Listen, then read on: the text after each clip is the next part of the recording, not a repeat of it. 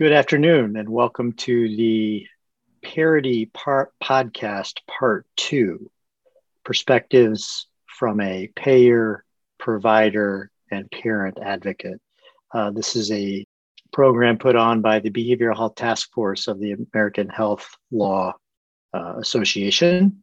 And we have with us today three guests, obviously a payer, a provider, and a parent advocate. We'll hear the perspective of each on parity. Jumping right into our first guest, Deepti Loekar, who is with the Association for Behavioral Health and Wellness. She's been there since January of 2020 as the Director of Regulatory Affairs. ABHW is the national voice for specialty behavioral health and wellness companies. It is their member companies provide services to over 200 million people in both the public and private sectors in the mental health arena, substance use and other behavioral health services. Prior to being at ABHW, Deepti worked in both private and public sector health policy. Before shifting her focus to health policy, she practiced law, focusing on civil litigation, insurance defense, and health law. And so to kick it off, Deepti, I'd like to turn to you and ask you a very general question. Where do payers stand on parity today? Yeah, no, thank you for including me in this really important discussion. It's really nice to be with all of you. So I guess I'll just sort of start at the beginning. For the last 2+ decades, ABHW has supported mental health and addiction parity. We believe parity is a right. Everyone deserves access to equitable, affordable, medically appropriate, high quality mental health and addiction services and treatment. Our companies have worked very diligently over the course of the last 2 decades to make sure that there's consistent interpretation and enforcement of the Mental Health Parity Act across the U.S. And we were an original member of the Coalition for Fairness in Mental Illness Coverage, or the Coalition as it was called, which was developed for the express purpose of achieving equitable coverage for mental health treatment. We worked hand in hand with patient groups such as the National Alliance for Mental Illness, as well as Mental Health America in this coalition. And we served as the chair of that coalition for the 4 years before the passage of the law. We helped draft that legislation, and we participated very actively in the negotiation of that final bill. So I say all of this to demonstrate that our involvement was deep, as is our commitment to meeting the ultimate goal of parity. But we do run into some issues. There's a sentiment out there that payers are trying to get out of parity requirements. This is not the case. As you may know, we are the ones ultimately responsible for parity compliance. We have to provide, that comes through providing documentation and analyses that demonstrate that we're providing access to those services. So where we run into issues is that the requirements put out by the regulators, namely the Department of Labor, Treasury, HHS, are oftentimes unclear. So from our standpoint, we want to achieve parity, but the lack of regulations and guidance and the lack of tools, we lack the tools to do that. Oftentimes there's a talking point, that payers are complaining about the volume of documents and the amount of work needed to do a parity analysis. And I understand that's not going to garner much sympathy, but really it's not about doing the actual analysis or providing the documents, whatever the volume might be. The frustration really lies in the fact that it's generally unclear what regulators actually want from us. To date, we don't know what an analysis for a non-quantitative treatment limitation. So these are limitations that are non-numerical limits on the scope or duration of a benefit. This can include things like a pre-authorization requirement, formulary design, or a geographic restriction, just as examples.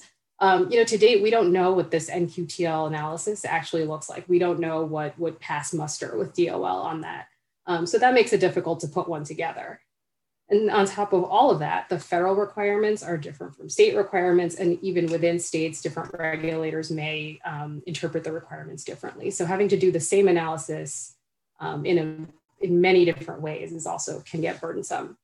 And so I'll just end with this on this. At times, there's the back and forth with regulators can kind of seem like an exercise on paper instead of achieving what MAPEA set out to do, which is to ensure that mental health, ensure access to mental health services. So we understand we all have our own issues around this on this panel with parity, but anyone who can help us carry that message to regulators about the need for uniformity would be immensely helpful in moving towards a solution. Thank you, Deepti. That was very informative. Appreciate those comments. So focusing in your comments mostly on MAPEA, let's fast forward to 2021 and the Consolidated Appropriations Act. There was quite a bit in there with respect to regulations when it comes to payers and payer reporting. Do you want to fill us in on what those are all about? And will it make parity compliance more difficult for payers? Yeah, I think the short answer is that it may increase the burden on payers, but we think that it also gives us an opportunity to work with regulators to clearly define those boundaries that I was just talking about. We believe that the CAA provides us with a clean slate of sorts with the regulators. So under the Consolidated Appropriations Act, Congress expressly established a process to examine compliance with MAPEA, which in turn triggers the Administrative Procedure Act. So under the APA, agencies have to separately state and publish in the Federal Register, and I quote, rules of procedure, descriptions of forms available, or the places where those forms can be found, and instructions as to the scope and contents of all papers, reports, or examinations. So since Congress is directing the tri-agencies to provide regulation on the analysis of an NQTL, we hope to capitalize on that opportunity by making sure that our concerns are heard and they're incorporated into any regulations that may be forthcoming. So while these regulations may be more burdensome than current requirements, we think it's better to comply with many well-defined requirements than continuously guess at what the current requirements mean. So I think previously I touched on the need for clarification on NQTLs. But I just want to be a little bit more specific on that. So what we're specifically asking from DOL, Treasury, and HHS is for them to define a set of NQTL. So currently any aspect of plan design and operations can be considered an NQTL, and a regulator can ask for an analysis on any of it. There's countless things that can be on this list. So it's not really possible to have an analysis ready to go for each of them when they're asked for by the regulators. So being thoughtful about the NQTLs that are actually moving parity forward and increasing access to mental health services should be identified and defined by the regulators. We're also asking them to provide a comprehensive example of each of those NQTLs once they're defined. As I said before, we don't have a template, we don't have an example, we don't have any sort of document that we can look at our analysis, look at theirs and say, okay, we think this is close enough. So it's a little difficult to know exactly what DOL is looking for. And the last thing that we'd like from them is a defined process of how that back and forth with the regulator should go once an NQTL analysis is requested. It would be great if they could, give us a roadmap and then follow that. Right now, members are they get a request for bulk documentation, which can be difficult, especially since the types of documents aren't clearly defined. We believe that a defined list, providing those examples, and then defining the process for the entire back and forth would not only help us, but come into compliance with MAPEA, but would also help the regulators more efficiently enforce that compliance.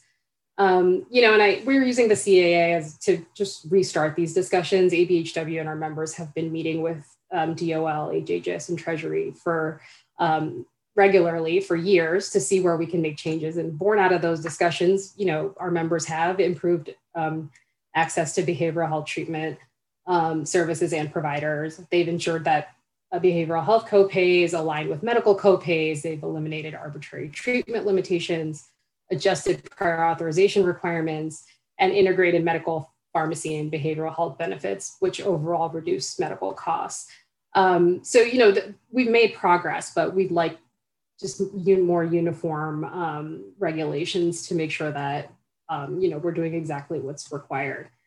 And I'll end with this. There's also a consideration, I think, that parity is a part of a bigger solution. So parity is really important. We support it very much, and we want to comply with it. But we also need to focus on other things that affect access to care, such as workforce issues, uniform measures to ensure quality of care, access to medication-assisted treatment, making sure providers have access to substance use disorder records so that they're providing the appropriate care. So there's this whole host of other issues where, we also like to focus on when it comes to increasing access to care for patients. So what I'm hearing you saying is that I don't want to put words in your mouth, but the FAQs that were published by DOL in April didn't quite go all the way into giving enough guidance to payers. Yeah, I think it was a good start, and we're definitely using that to, restart conversations with Department of Labor. We had sent them a letter in March, just reiterating that we think that the CAA is directing them to give us very specific regulations. And the FAQs took some steps in that direction, but there's still a lot that needs to get clarified. Mostly that process of the back and forth and then defining that. They did define in one of the FAQs that for the near future, they will focus on 4 NQTLs, but that's not permanent, right? So like when that near future is over, we want to know, what is that list of 8, 10, whatever that might look like. We just like to be prepared. Thank you so much, Deepti. So I want to turn our focus now to Karen Fessel. Karen is a proud parent, I should say, of 2 adult children, one of whom is on the autism spectrum. When her son was young, she tried to work with a particular health plan to get funding for treatments, only to encounter a gauntlet of obstacles, appeals, battles, and whatnot with state regulators. After securing a victory for her own family and armed with a doctorate in public health and several years working for the largest California HMO, Dr. Fessel founded the nonprofit Mental Health and Autism Insurance Project in order to help others in their healthcare battles. She served as the executive director of the organization since its founding in 2009. Dr. Fessel was active in getting the California Autism Mandate that we all know as Senate Bill 946 passed into law, and recently worked on getting Senate Bill 855, the landmark mental health legislation, passed and implemented in California. So welcome, Karen. And thank you for having me. I'm honored to be here. Okay, so I just want to throw out there, we've been in the world of federal MAPEA for nearly 13 years now. What has been some of the greatest challenges in realizing the promise of mental health parity from your perspective? I think it's just not trickling down to the regular families that need the services. And too often we see families that there's just not adequate networks of providers. And then often they're kind of forced to use out-of-network benefits.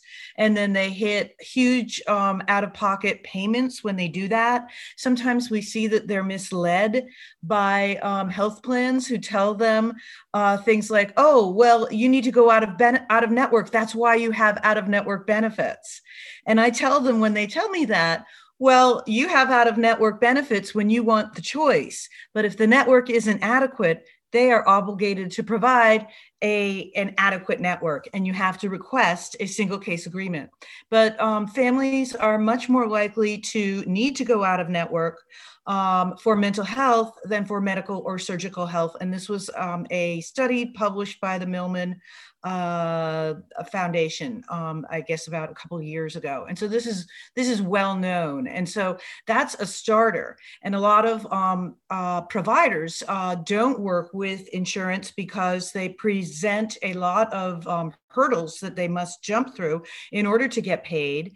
And the rates that they offer are much less than what they can get on the open market. So that's part of the shortfall. It hasn't trickled down to regular families. And it's not just because of networks. It's also because with things like residential treatment, the plans often put up a lot of hurdles, making it really hard to get treatment, such as they require round-the-clock, 24/7 nursing care on site. And it can't even be if you have like 2 small buildings near each other. It has to be in the exact building. They have to have accreditation from one of several accrediting bodies. There has to be, there are several other hoops that residential treatment centers have to jump through in order to be considered appropriate. And if they lack any of those, they need to have, they need to be directed. The clinical director needs to be a psychiatrist. I've seen that on some of these, with some of these organizations. And it can make it very hard for residential treatment centers to meet the high hurdle. And it also drives up the costs of mental health treatment unnecessarily. So those are just a couple of examples of how we haven't seen it. And we don't see those restrictions on the medical surgical side. For instance, skilled nursing does not have the same level of requirements and restrictions. And that is often, residential treatment is often compared to skilled nursing facilities when you get right down to what's being offered. That's how the courts have been interpreting it. So thank you, Karen. I think examples. Yeah, it's a very good. I see that every day in my law practice. That network adequacy. It was a thing in the early '90s when we were talking about managed care. When it came to certain types of treatments on the physical health side, medical care side, and we're really seeing that now with behavioral health as we try to mainstream. That it's very rare that you see an acute care hospital that's not part of a payer network. And certainly we don't see that with respect to certain classes of behavioral health providers. Right. So just to move on away from that. So what can be done from your perspective to make behavioral health care more accessible? And how do we improve the likelihood that families will be able to access quality mental health treatments, as you referred to? I think we need to look closely at these requirements that function as barriers to care, and we need to bring them in line with what is expected on the medical and surgical side. And also that if it's something that is overly, if it's not necessary to the given situation. I've seen situations where people don't need to be assessed every week by a psychiatrist, and that's because of the individual circumstances of their case. And so to require them to see a psychiatrist, it drives up the care unnecessarily when it's not necessarily part of what they need. I'm talking about medication, specific medication. If they're not getting their medication adjusted, they may not need to be seen that frequently. But to have blanket requirements in there, they need to be based on what is going on individually for that individual client. And so removing some of these restrictions and spelling them out very clearly that these are not useful requirements; they are barriers to treatment. So I think that needs, so we need some better, as Deepti was saying, we need more explicit guidance on what is actually needed in various situations for plans to function appropriately. The other thing is that medical necessity standards, each plan has been allowed to develop their own standards of what they consider is medically necessary. And recently there was a court action, Witt versus United Healthcare. And what came out of that is the court realized that that they needed to be relying on standards that were developed by independent professional organizations rather than having each health plan set their own medical necessity standards. And so that made it so that kind of legislation, and in California, we incorporated some of those changes into our law, our mental health parity law, which was very recent. And some of that is being replicated. The Kennedy Forum is taking that act on the road, and they are bringing it out in other states. And but to have to do it state by state by state is very onerous. If we could get direction on the federal level that incorporates some of those medical necessity guidelines, it would be very helpful to making healthcare more accessible. So Karen, I understand in your organization, one of the tasks that you or one of the services you provide is that you assist families and individuals in need of services, either to get denied claims paid or services approved that have been rejected. What are some of the biggest challenges in your work in that area that you find? There's been a lot of stuff in the early years. We did a lot with writing appeals, and we had a lot of challenges with getting ABA services covered for families with autism. And we encountered a lot of barriers from the health plans, and then at the state level from the regulators. Once we got our legislation, a lot changed, a lot improved. Now a lot of the battles are about how much treatment is needed. And since that time, we've expanded to work with families with other mental health issues. One of the things that we've most recently encountered is that we help families with a certain type of residential treatment called outdoor behavioral treatment, also known as wilderness therapy. And most recently, we've encountered a lot of obstacles in just getting plans to issue denial letters, because there have been a series of lawsuits, and they're very reluctant to issue denial letters. And so it can take 6 months and maybe like 8 or 10 phone calls to finally just get the denial letter so that you can move forward with the appeal. So we've had basically stonewalling from some of the plans. That's been among the challenges. And then, so once you get that letter, you can look at their reasons and you can write up an appeal letter addressing it. But until you do get that letter, it can be very hard to know what reasons you need to produce to respond to. And basically the denial letter starts the appeal process, but until you get it, you're kind of waiting for it. You're kind of in limbo. Thank you for that. So Deepti, in her comments, spoke about the Consolidated Appropriations Act and the requirements under the CAA. From your perspective, what kind of responses are you seeing from plans in providing these parity analysis? I know we're early on in the requirements, but right. Tell us what your experience has been from your perspective. We've sent out about 30 so far. We've been generally doing them whenever we see a non-quantitative, any kind of treatment limitation that is parity related, we send them in. We've sent out about 30 to date, and we've gotten one response back. And it wasn't, it made a comparison, like a one-to-one comparison. It compared one treatment directly to another treatment, instead of, like, the comparison is supposed to be substantially all medical or surgical treatments. That's my understanding of the parity law. It can't just be that, yes, here's an example of how we discriminate against, or we don't provide a certain service to someone in the medical field. But the way the Parity Act is written is that the treatment limitation can be no more restrictive for mental health than substantially all medical or surgical conditions. And so I think we all need more guidance, Deepti. I think that is correct. And I think that we need better instructions from the feds and also the states. And I know that NAIC, that they talk about mental health parity a lot at their meetings, and it's a big issue. And I work in many different states, and how things are handled by each state is very, very different. And you might be aware of that as well, that there's a huge amount of variation.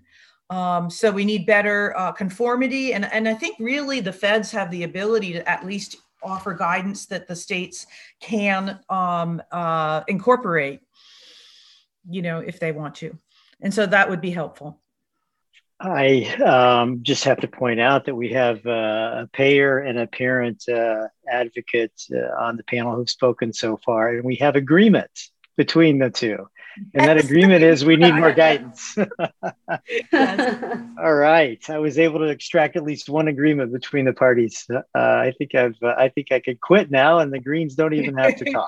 But the answer is we're not getting responses from the plans. So if you have any sway in at least responding, even if it's a less than adequate response, it'd be helpful. I can't promise that, but okay. but I will be thankful for the agreement. I think that was an important point. Okay. Well, thank you, Karen. Thank you for your perspective from a parent advocate, and certainly appreciate the work that both of you have done. Let's move on to try to get a perspective from a provider in the community. And I want to introduce our listeners to David and Alec Green. Alec is the managing director of Sanford Behavioral Health and president of Greencastle Health, a billing company. David, on the other hand, is the founder and CEO of Sanford. It's a growing behavioral health company, soon to have 130 beds, 3 outpatient programs, serving the SUD community, treating eating disorders, and of course, co-occurring disorders along the entire continuum of care. So welcome to the Greens. And I think I'll start out by asking David and Alec, we focus so much on commercial when we talk about parity, but we know parity applies to government programs as well. And so I just want to maybe throw a little curveball. Do you gentlemen where do you see Medicare in all of this? Do you ever see Medicare paying for SUD treatment anytime in the near future?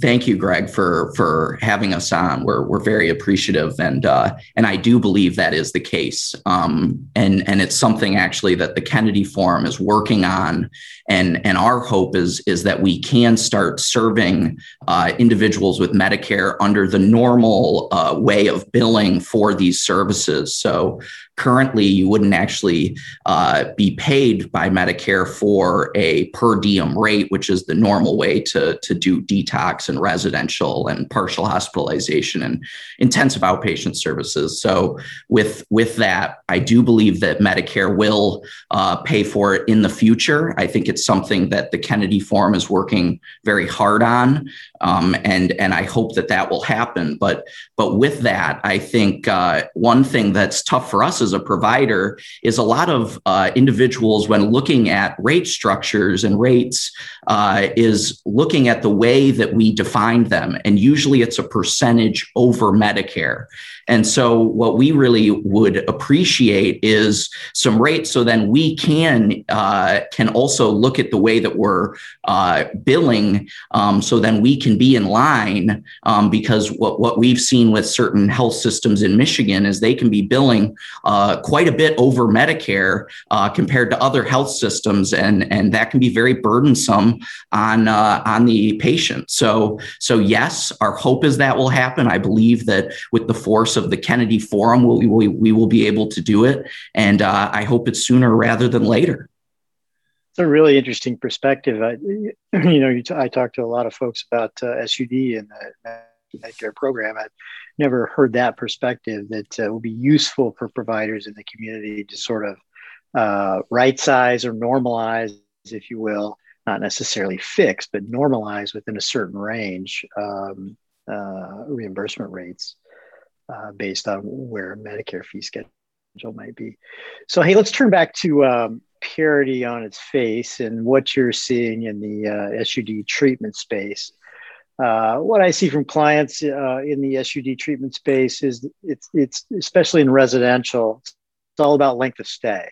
And in the commercial world, why do you think that payers differ so greatly in their pre-authorization length of stay in your segment of the industry? Yeah, we're and this is David Green. So we deal with 15 in-network contracts, insurance companies around the country. And I think part of it is, there's been some motivation by certain insurance contracts to really focus on their compliance with parity. And that motivation, unfortunately, has come through the court system rather than what was discussed earlier, which was maybe some clarification from the Department of Labor or other governmental entities, state law potentially. But it seems like it's our habit in America these days is that our legislation might be written loosely It may not have a lot of detail to it. It's left to the regulators. There's not a lot of teeth in it, which is what the case was with the 2008 Parity Act. And then everyone spends a lot of money running off to court and defending those cases. So we see a big difference between the different approaches to criteria, lengths of stay. And quite honestly, as a provider, while we, as a former lawyer, I read all the cases and I find them very intriguing. But as a provider, we really have to do our best to work with all 15 insurance companies. We have to interpret all of their criteria. We have to deal with all of their bureaucracies and their forms, et cetera, which we do. We have quite a big department that ALEC operates, which raises the cost, obviously, to us. And so we see a wide range of rates. We see a wide range of authorizations. But we really feel like there's a bigger picture here, right? Not only do we want to treat people in a quality fashion, we want them to get well. Not only is it the right thing to do, but the financial windfall to the insurance companies to get somebody in recovery versus active addiction, in the case of substance use disorder, is absolutely amazing. The physical health ailments, issues, chronic issues, I'm not saying they all go away, but they diminish dramatically. And the savings to the insurance industry, to medicine generally, is if you can take a more than the next minute view of things and look at the long haul, that's really where we think that there should be a different approach to mental health generally. I think also we just got our renewal for our company for insurance and went up 5-10%. I can't even remember. Well, that insurance company is competing with other insurance companies for our business. And it's all about what your renewal rate is, right? And I'm not really sure mental health has been totally baked in to the cost of insurance. Once again, I think if it is properly baked in and it's financed and it's supported, the physical health aspect is going to improve dramatically. Employers, actually, if you look at the data, are going to have more reliable employees. They take fewer personal days, et cetera. There's a lot of data out on that. And we've written a white paper on that. So I think I'm rambling now, Greg, but that's a long way of trying to answer your question. So let me ask you this, David, as a former or still a lawyer, but former practicing lawyer, I'm sure you take great interest in many of the what I would call landmark cases in the area. And Karen mentioned Witt versus United Health Care. Do you believe that things like the Witt case will drive more uniform criteria for SUD providers, such that things like length of stay will normalize over time? Yes, I believe it will. I think we're in Michigan. We're close to eastern part of the United States. I guess we're Midwest. A lot of those cases, the federal cases, come out from California. So it's kind of nice when they get cited across the country. We all know that Witt is being cited across the country. It's going to become law, regardless of what the regulators in Washington, D.C. do, until Congress might change the legislation. So I do believe it will have an impact. I'm quite surprised when I'm dealing with various insurance companies that some of the people I'm dealing with may not have a little more education on the ramifications of Witt and the legal jeopardy that can flow from Witt. But I think it's all going to catch up. I do think it will create a standard. And fundamentally, and this was referred to a few times, is I actually, when I read Witt, I basically took away from it that that particular judge, I think, anointed ASAM as the voice for the standard of addiction treatment in America. ASAM was formed in the 80s, and the goal of ASAM was to come up with a national standard, a national criteria for substance use disorder. Now there's, there's a lot of, we're dealing with 15 insurance companies, right? They all have their little twists and turns. Some are, way out there, and some of them, putting their own signature on ASAM do pretty much follow ASAM. So let's turn the dialogue for the Greens in the payer perspective to a little bit more philosophical. David, I know you and I and Alec have had conversations about whether we're in the right payment model. If we look at the history of behavioral health, on the public side, fee-for-service was not the gold standard. Many capitated contracts, subcapitated contracts, and where providers were held to quality. Providers went out of business and they couldn't deliver care for a certain price. And, along comes the Affordable Care Act, which makes behavioral health an essential health benefit. And providers are thrown into this fee-for-service world. Just wondering what kind of tension that creates from where you sit. Is it the right payment model? And can we start looking at different types of payment models that might have a better set of goals for cost-effective delivery of care? I have a quick answer, and then I'll hand it over to Alec. No. So yeah, Greg, I think the big piece that you're hitting on is that the fee-for-service model makes payers and providers butt heads. So how can we come together collaboratively to get somebody healthy? And I think the answer is value-based, and it is capitation. So I think it could even be a mixture of the two. But I think we need to get away from the fee-for-service model. I think it is going to help with some of the NQTLs that we're seeing right now that are based on length of stay. But we see other NQTLs, and I do want to just speak on that for 1 second to kind of talk about some of the things that Deepti and Karen said. And one thing is I totally agree that we need more standardized NQTLs.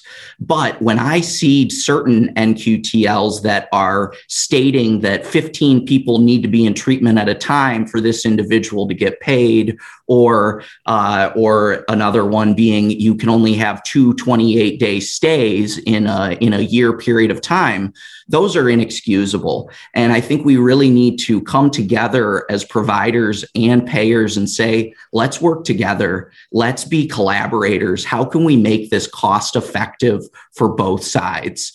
There is in a lot of cases too, there should be a psychiatrist involved, but do they need to be there 24/7, 7 days a week? So I think there's different pieces that we need to look at when looking at payment and when looking at the NQTLs, because I would really love more description of what those look like. But some of them that we see are very, very burdensome on the patient that needs that care. And if you are not a provider that has that knowledge base and knows that you might appeal that on the back end based on unreasonable NQTLs, you're not going to bring that patient in, and they might, who knows, they might die. So it's a tough thing that we don't want to mess with. And I think that it's something we need to see some pretty immediate change on. Thank you, Alec, for that perspective. Deepti, did you have a comment? Yeah, no, I guess I'll give you another point of agreement. We, our members also are very pro integrated care. I mean, that is something that we advocate for. It's something that we want to see. I think this past year, especially with COVID, we've seen that mental health and physical health are indeed intertwined. So, we want to make sure that they're being treated appropriately. And so we are, I think CMS has, there's the collaborative care model that they've put out a few years ago. And, we think that there should be they should look for ways, CMMI should look for ways to incorporate that elsewhere. And so, we do advocate for that. So I think we found a couple of places where we might have some overlap where we can actually work together. And I think that's great. Thanks.